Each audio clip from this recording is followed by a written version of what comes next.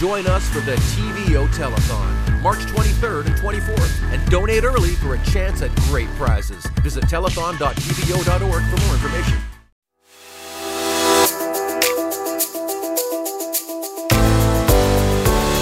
Welcome, everyone, to the On Poly podcast. I'm Steve Paikin. And I'm John Michael McGrath. Today on the pod, the NDP leadership race is officially now on as downtown Toronto MPP Marit Stiles checks in. The Financial Accountability Office outlines just how expensive climate impacts are on Ontario's roads and public transit. Ontario's education support staff kick off a 10-day strike vote. The opposition alleges underspending by the government as they file a surprise surplus in the public accounts. And how popular do you think Doug Ford is 3 months after winning a majority government? We'll tell you. It's Tuesday, September 27th, 2022, so let's get to it.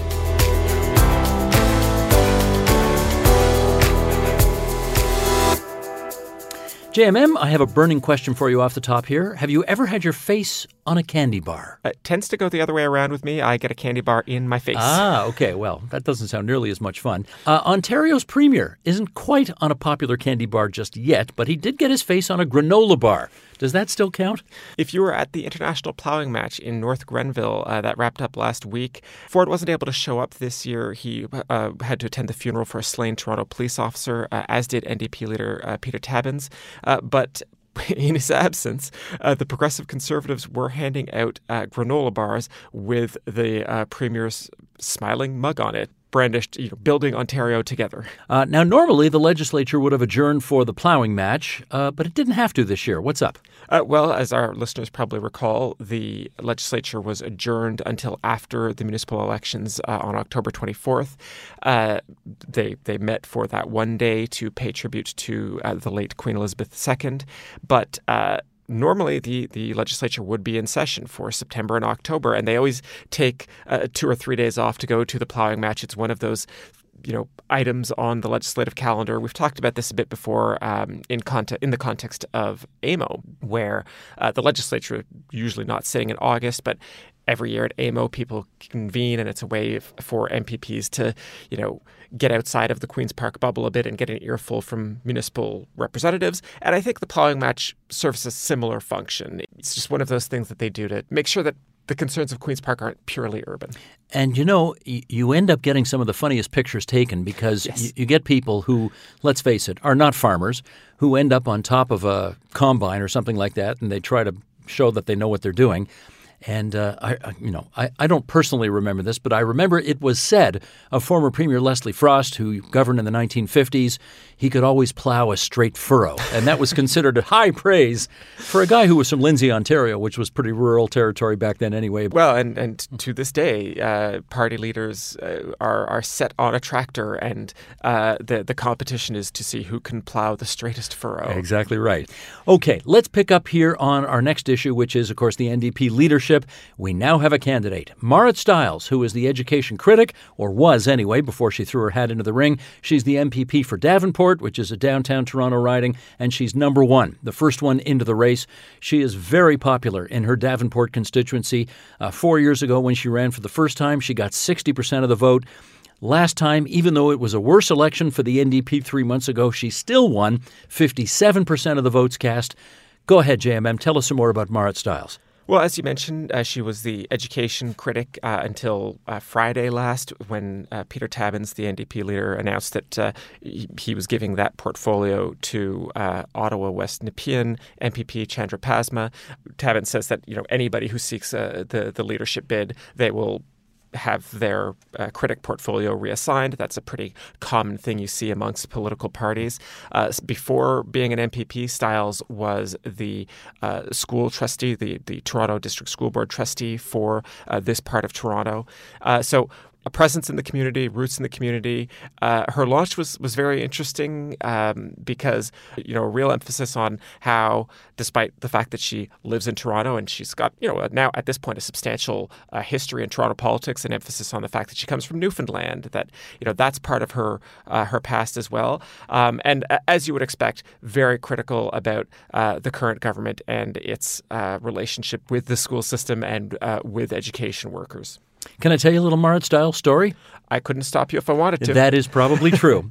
Did you know, John Michael, she is the famed British singer Harry Styles' sister? Did you know that? I did not know that because I don't think that's true, Steve. I know. It's not true. I was just being a little bit mischievous there. Okay, here is a true story, though, about Marit Stiles, and that is, and I'm trying to remember how many years ago this was, probably 6 or 7 years ago. She's a school board trustee, as you pointed out, for the Toronto District School Board, and she's starting to gain profile. And she was a guest on the agenda for a program we did on the education system in the province and in the city. And after the program was over, I think a few days later, I sent her an email and I said, can I take you out to lunch? Want to pick your brains on what's going on with some other educational issues, et cetera, et cetera.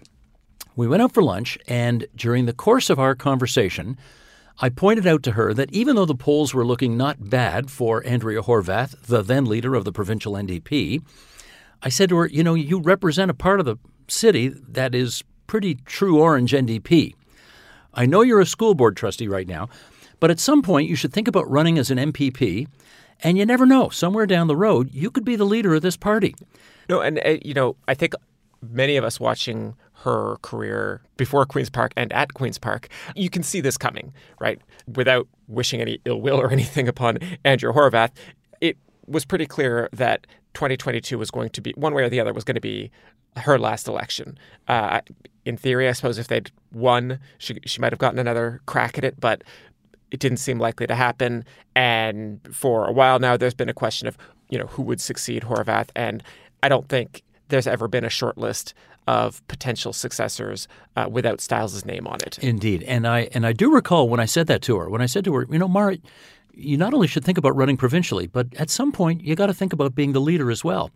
And she didn't dismiss it outright right away. Well, and it's worth adding here, I think, that one of Stiles' first jobs when she moved from Newfoundland to Toronto was working in the office of Gilles Bisson, the former MPP for the New Democrats who was defeated in the last election, but longtime MPP for the Timmins area.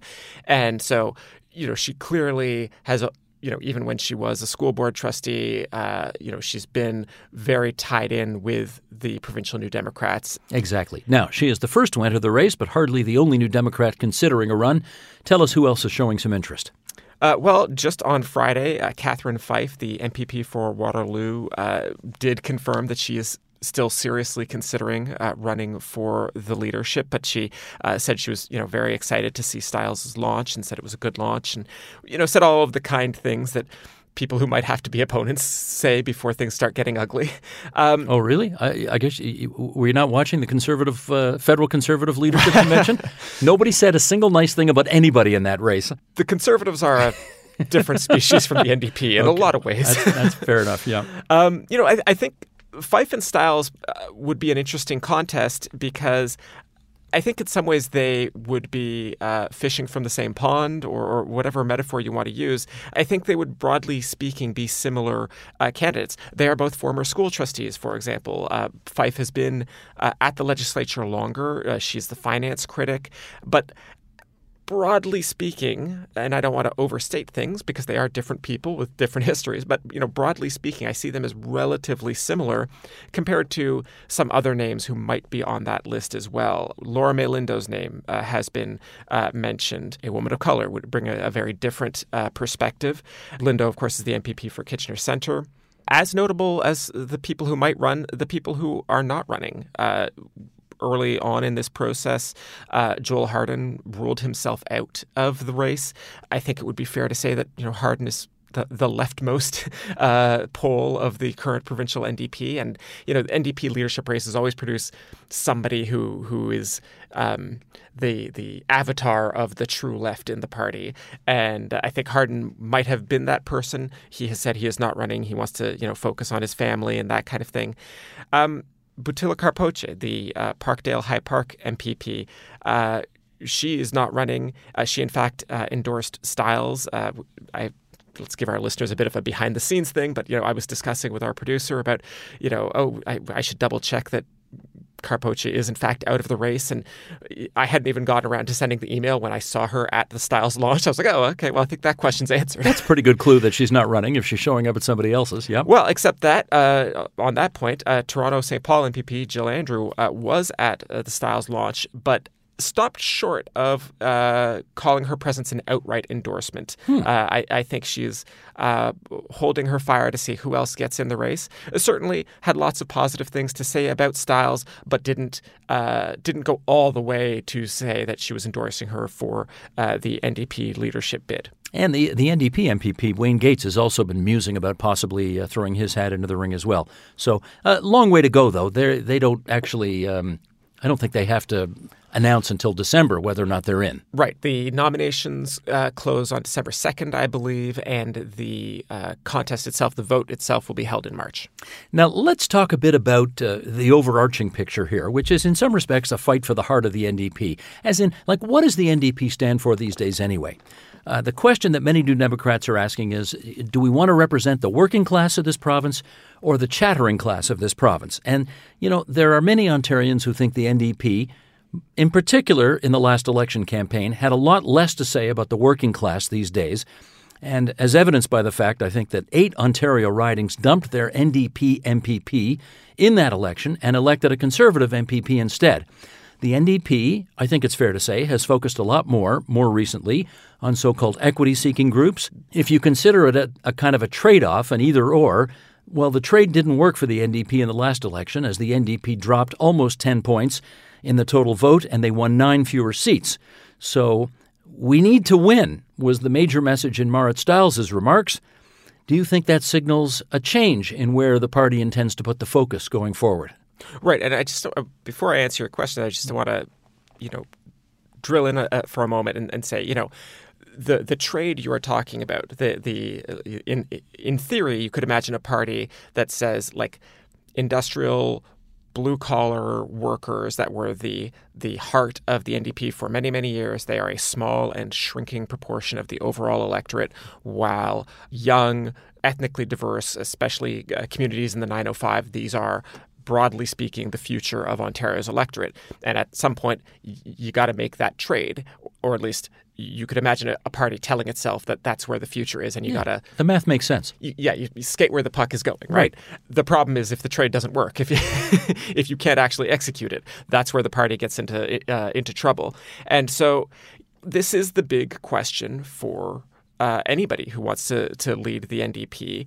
I think the dark fear that has got to be haunting the party, and it's like a fear that I would tell people to take seriously, is what if the system is just heading back to its pre-2018 equilibrium, right? What if the moment the Liberals find a compelling enough leader, Ontario's voters go back to relegating the NDP to third place again? And what does the leader of the NDP need to do to try and stop that from happening? The other question for Stiles in particular is, what does the party think about being led from Toronto? I think the Liberals are going to face this question very intensely after being led first by Kathleen Wynne and then by Stephen Del Duca, a 905 candidate. I think Stiles, it's not just the Toronto area, it's downtown Toronto, right? And I think Stiles is going to have to convince some NDP voters that it's not just a Toronto takeover of the party. Let me state the obvious. Bob Rae was from Toronto. Kathleen Wynne was from Toronto. Doug Ford's from Toronto. Yeah. It's not completely unheard of that somebody representing a Toronto riding would be one of the premiers of this province. There used to be conventional wisdom that you actually couldn't win with a leader who was from Toronto. And there, John Robarts was from London. Bill Davis was from Brampton. This is at a time when Brampton was not part of the Greater Toronto Area. It was considered a long way away. Leslie Frost was from Lindsay. Anyway, you can keep going further back. But that paradigm seems to have shifted. You can be from Toronto and win now.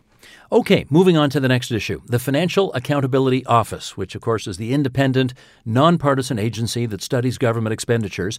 It has released its report on climate change impacts on publicly owned transportation in Ontario. This one's got McGrath's name written all over it. Why don't you give us the 411 on this? The FAO's report is on, as we say, the climate change impacts on publicly owned infrastructure for transportation. So this is roads, bridges, rails for GO trains and streetcars, that kind of thing. And Ontario owns a lot of this stuff. The FAO's report estimates that there will be $2.2 billion more per year in terms of infrastructure costs on average in what they call the medium emissions scenario. This is the more optimistic scenario where we get serious about cutting down climate change pollution. In the higher emissions scenario, it would be $4.2 billion. We are talking about climate-related impacts costing us an additional $171 billion in the medium emissions scenario, or as much as $322 billion in the high emissions scenario. My goodness. Okay. The interim leader of the NDP is Peter Tabuns from Toronto Danforth, has a background in Greenpeace, and he had this to say about all of that. Ontarians are already paying the price for the climate crisis, including the costs of cleaning up after flooding and tornadoes and fixing damaged properties. The FAO's new report shows that the impacts of the climate crisis will pile on billions to the province's public transportation infrastructure costs, and even more if we don't invest in adapting our infrastructure to make it climate resilient. Now, what did the report go on to say about the way in which we can adapt to climate change, and how would that affect those costs? The report really outlines some differences between let's call it the do-nothing scenario, where emissions continue to go up and we really don't try to harden our infrastructure against climate change, versus what they call a reactive or a proactive strategy for adapting our infrastructure. And so there are ways to make roads and trains and these things more resilient to climate impacts. But the question here is, when do you do that? In a reactive scenario, you're basically waiting for the infrastructure to get to the end of its lifespan, and then you're replacing it with something better. The FAO's report tries, I think, to make a case for doing things a bit more proactively, maybe replacing things before they get very old. And they basically argue that while it would cost very minimally more to be proactive, it would cost less overall, and it would be less risky. And this is something that I wrote about for the TVO.org piece, so I'm not going to belabor this point, just to say that if you look at their projections, we could either harden 100% of our transportation infrastructure by 2050, or we could still have huge amounts of our infrastructure unprotected well into the 2060s and 70s. And that difference is basically, extra decades of vulnerability. And the FAO doesn't really know how to cost the risks there. They're a small shop. They don't have, thousands of economists clacking away at typewriters. But you probably can't say that the vulnerability or the risk there is zero.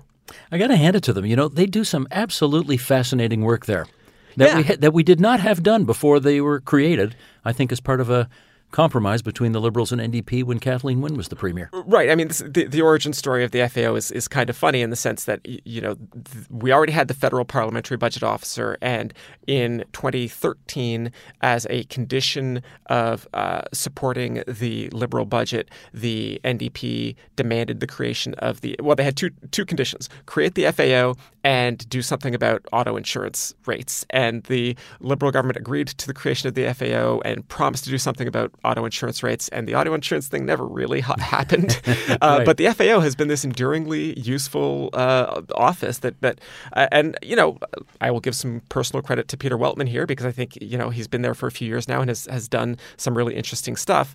And he's the head of it. Yes, he's the head of it. Now, there's a little fly in the ointment here, in as much as you did say the province owns a lot of stuff, but the municipalities actually have significant responsibilities here. So take us through that. Right. So the majority of the very large majority of the infrastructure that we are talking about here is municipally owned. It is not provincially owned. 67%-ish is municipally owned. And of that, the majority is roads. Roads are, I think, the poster child for infrastructure that's run by the municipalities, and you can also see how they would be vulnerable to extreme weather, right? Over the summer in the UK, we saw some runways in London actually had to be closed because the asphalt was boiling, right? Hopefully we won't see that in Ontario, but that's the kind of thing that roads are vulnerable to. how much the climate change of the future is going to cost us, these are big numbers we've been talking about. And the thing I would really want our listeners to take home is that all of this is, by definition, an underestimate. It cannot count the full risks of climate change, even just to publicly owned infrastructure. The FAO is also quite clear that they can't really calculate the impacts on private buildings, right? Like the same storms that make a bridge buckle are probably also going to flood people's basements. They haven't calculated that. And they haven't calculated like what happens when a storm knocks out a major transportation link in the province and supply chains get snarled and people panic buy food. And like all of this stuff creates chaos that they just have no ability to model. But we know the risk of it is not zero. I'm no expert in mill rates, but I'm willing to bet that if 2/3 of this infrastructure that you're talking about is owned by municipalities, there is not nearly enough capacity on the property tax base.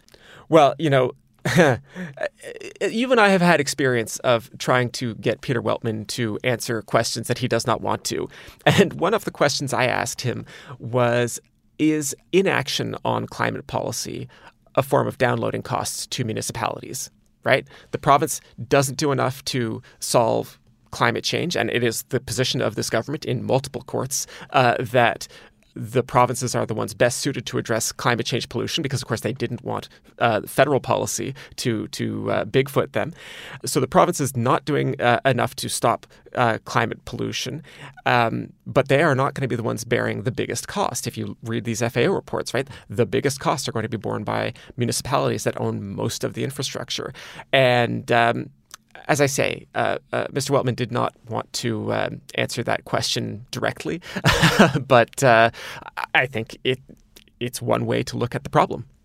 Next issue. On the topic of where to best allocate money, numbers were published by the Public Accounts Ontario last Friday on how the government has been operating on a surplus in the past fiscal year. That's 2021-22. Okay, let's break this down. And first of all, let's make a distinction here between the Financial Accountability Office, which we have just been discussing, and Public Accounts Ontario, which also looks at the numbers but in a different way. Go ahead, take us through that. Right. So this is part of the fiscal cycle of governments in Canada. It is really just the sexiest topic to discuss in a podcast here. The fiscal cycle is just something the government has to do every single year, and the public accounts are in some ways the last step. A fiscal year starts with publishing a budget. That's where the government is basically telling people this is how much we intend to spend. Then you go through estimates and there's a whole thing. But public accounts is that last step in the cycle where they say, hey, this is how much we spent this year. And it's a partisan process, unlike the FAO. Yes, well, I mean, it's run directly out of the Ministry of Finance, so it is, the government, really controls those numbers. Though I will say that there is at least some independence from the government in the sense that the public accounts are audited by the Auditor General, yes, who has not always in recent years, but did sign off on the public accounts this year, and that's now 5 years in a row, which the Tories are quite happy to crow about. The news about public accounts this year, though, was that, surprisingly, the government reported a surplus of $2 billion in the public accounts. That means that at the end of the fiscal year 2021-22, they received in revenue $2.1 billion more than they spent. How does that happen given all of the financial chaos of COVID-19 through last year? Well, they underspent on education and social services primarily relative to what they were expecting to spend on. They spent $800 million less on social services, $400 million less in education. Now, when you say they underspent, what you mean is they budgeted X, but they actually spent X minus $800 million or X minus $400 million. Yeah, exactly. So it's worth reminding people what FAO Peter Weltman told us on the podcast back in August, that when a government budgets a certain amount of money, that's a maximum. They can spend up to that amount of money.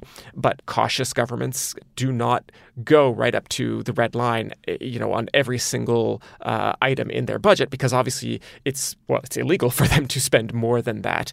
Now, that is the overall sort of top line number. And so I think the underspending still matters, but it's because you're looking at where the underspending happened. And as we say, in this instance, it looks like they spent less than intended on social services and education. At the same time, this government, and we'll talk about this a bit more later on, but this government is also trying to convince voters, and I would say primarily parents, that it is supporting schools as we come out of COVID-19, and they want to keep the schools open. They talk about the extensive reinvestments in public schools and things like air filters in every classroom, and money for tutoring, the so-called plan to catch up, which I don't know if you've been seeing ads for this, but they really are spending money on advertising on this quote-unquote plan to catch up. So they are trying to emphasize how much money they are spending, even though, as the public accounts show, they're actually coming in short of what they said they were going to spend. Well, here's the political reality of that, and that is if you promise to spend, let's pluck a number out of thin air, $1 billion on something, and then you only spend $700 million, you certainly leave yourself open to the accusation by the opposition that you are starving the system of the needed funds required to fulfill said promises in the past. Why don't you fill us in more on how the opposition's reacted to this? Well, exactly as you say, the opposition parties accused the government of sitting on money that it could have been spending at a time when hospital ERs have been closed because of a lack of doctors and nurses, and we're sending students back to school, that kind of thing. The NDP and Greens both accused the government in press releases of basically exacerbating the various problems that the province faces right now. Now, for its part, the government also announced that they were increasing funding for example, tutoring aids, up to $140 million to $340 million for that. This is direct cash to parents to help make up for learning loss during the pandemic, right? Have we got that right? Yes. The government announced this plan to catch up a few months back now, and we still don't have a ton of details about how parents are actually going to be able to access this money. That is apparently coming soon, but we don't have it yet.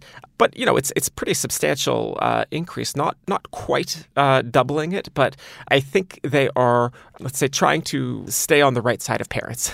Let's stay with education for this next issue, and that is the third largest education union will be the first of Ontario's education unions to call a strike vote, which would empower the bargaining committee to call a strike next month. The voting for this strike, or whether it should happen, started last Friday. It will continue through October 2nd. The union is basically, what do we call this? It's not the teachers' union. This is the 55,000 education support staff, their custodians, their administration, support staff like early childhood educators who work in kindergarten classrooms, educational assistants, that kind of thing. They work in all the boards, the public board, the Catholic board, the French board. Why don't you give us some more of the lay of the land on this one? So the average wage of a member of this union, if you go by, these are numbers provided by OPSEU, is about $18.75 an hour. OPSEU says that education workers earn an average of $39,000 a year. That calculation is based on a 40-hour work week. 84%, they say, earn less than $50,000 per year, and more than half are required to work at least one additional job to make ends meet. So unsurprisingly, they have some demands from the government. They would like to see the wages increase by $3.25 an hour. They want to see casual workers paid the same amount as permanent employees. And they want funding to create new jobs and to enhance services in schools. Now, as these proceedings continue, the Education Minister, Stephen Lecce, did manage to capture some attention for a column he wrote in the Toronto Sun on the so-called right to learn. And that has certainly caused some anxiety in some union circles. And here's the quote in particular. Minister Lecce says, "Our commitment is clear. We will stand up for your child's right to learn from September right to June. Nothing is more important." And this expression, right to learn, John Michael, is, well, it's a Rorschach test. A lot of people interpreting it the way, some very innocently, and some say it's a real shot across the bow. Well, certainly, I think one interpretation is that the government is all but saying that if the teachers try to walk off the job, they will be legislated back to work. And, I think if that's your interpretation, That's how I'm interpreting it. Let me put it that way. This government obviously wants to forestall any kind of labor disruption this year that would see kids out of class again after multiple years were disrupted because of COVID. And I think, let's just focus on that for 1 second, right? Like, the school year was disrupted, and that wasn't the fault of teachers' unions. That's on the government. We can argue about the necessity of it because of COVID. I'm not that angry about school closures anymore, but it was their call. Yeah, it was their call, right? So this is, I think, part of the battle for, let's call it, the hearts and minds of parents. Parents vote. School kids don't. And as much as we want to talk about education, focused on the students, on school kids, as far as the politics are concerned, this is about the government and parents. And the government is trying to position itself on the side of the parents and on keeping kids in class, and they are trying to position teachers as self-interested. This is not unheard of. This is not even really novel. We've seen Ontario governments do it before. We watched Liberals do it when they were in power, though I think the last time we saw it happen was really under Dalton McGuinty. I think Kathleen Wynne made a bit more peace there. Normally, I would say that, the Tories could say what they like, but they have a hard time convincing the sort of median Ontario voter that, they're really trying their hardest to make peace with the teachers. There's a long history about this stuff. But I don't know, maybe things got scrambled after COVID. Well, it's interesting that you said when you heard the expression right to learn, you inferred, does that mean back to work legislation after they go out? And I inferred something different. Okay. I inferred, are they going to take away the right to strike in the first place? The fact of the matter is, teachers in the past didn't have the right to strike until Premier Bill Davis, there is our obligatory Davis mention for this podcast, Bill Davis gave them the right to strike in 1975. Up until then, if you couldn't come to an agreement with teachers resigned en masse. Yeah. I don't know. You hearing anything about taking away the right to strike in the first place? Well, I mean, the complication that Bill Davis did not have to deal with or that the Ontario government didn't have to deal with prior to 1975 is that we now have the Charter, and the Supreme Court has interpreted the Charter as guaranteeing some measure of collective bargaining rights. And that will be something that I'm sure will get legislated, or rather will get litigated. The government could introduce legislation preempting any kind of strike and, simply stopping a walkout before it could even happen. They would then get sued, and this would then start working its way through the courts, and it would be years before it got resolved one way or the other. But they could do it. From the government's perspective, the only reason to wait for the strike to happen would be if you think that, for purely sort of communications reasons, if you thought that it would look too sort of rash to jump the gun to legislate away their right to strike from the beginning. Maybe they're not worried about that. Well, the secret to this dispute is similar to the secret to comedy, and the answer to that is timing. If the unions do try for a strike, you generally want to do it before it's too late in the school year, because a strike in June, obviously it's the end of the school year already, doesn't cause the government much of a headache at that point. So tell us about the calendar. So that's one calendar issue. Another calendar-related issue is going to be the length of the contracts that they can get with both this union and the teachers' unions.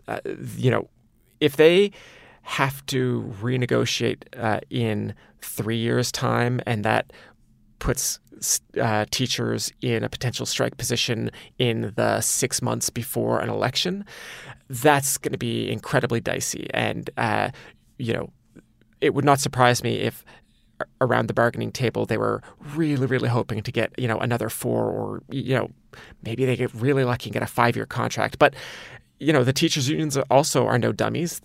And, if the government wants a longer contract, maybe the teachers' unions will be asking for more money on the back end. You never know how these things go.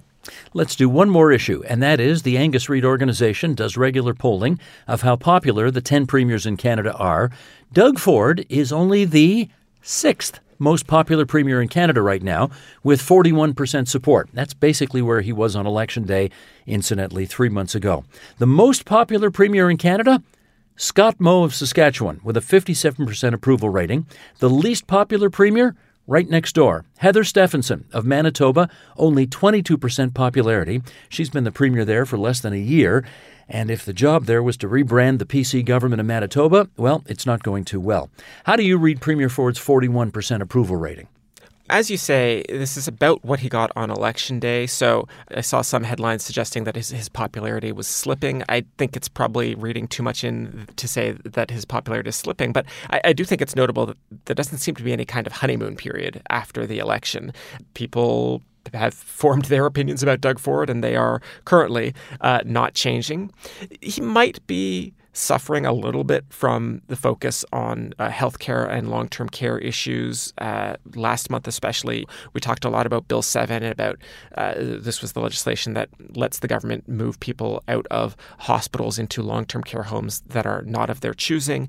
Those kinds of things are not great issues for the government, quite frankly, and stuff like this might be hurting them in the polls, but I don't see a ton of change here.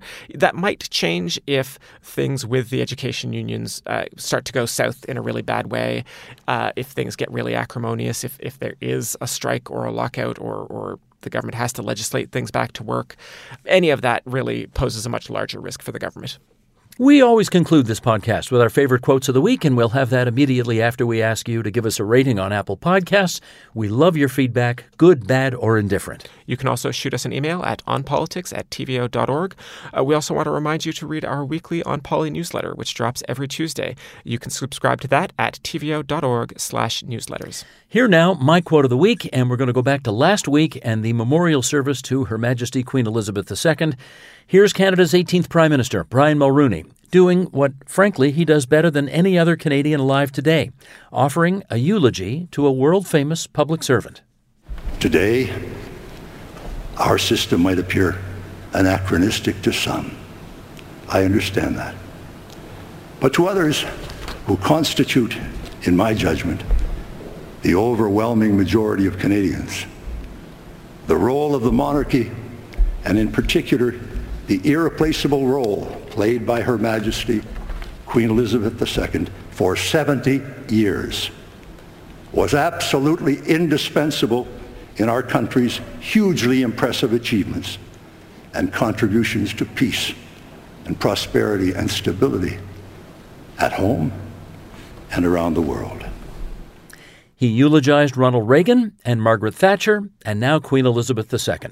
Brian Mulroney, Canada's 18th Prime Minister.